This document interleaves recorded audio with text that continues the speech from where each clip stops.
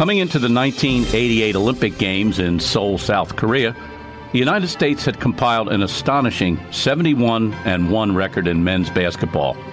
Basketball was our game, and in no other venue was that so apparent as in the Olympics. But that year was different. While the rest of the world, who had been learning the game from the Americans, were sending their best players, the American team, made up of all college players, struggled to an embarrassing bronze medal finish.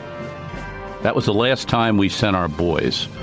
Now it was time to send our men. Larry Bird, Scottie Pippen, Michael Jordan, Karl Malone, John Stockton, Chris Mullin, Charles Barkley, Earvin Magic Johnson.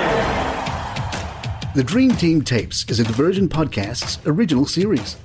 Subscribe now on Apple Podcasts, Spotify, or wherever you get your podcasts to get all the episodes as soon as they're available. Diversion brings real stories to life. Hear more engaging shows at diversionpodcasts.com.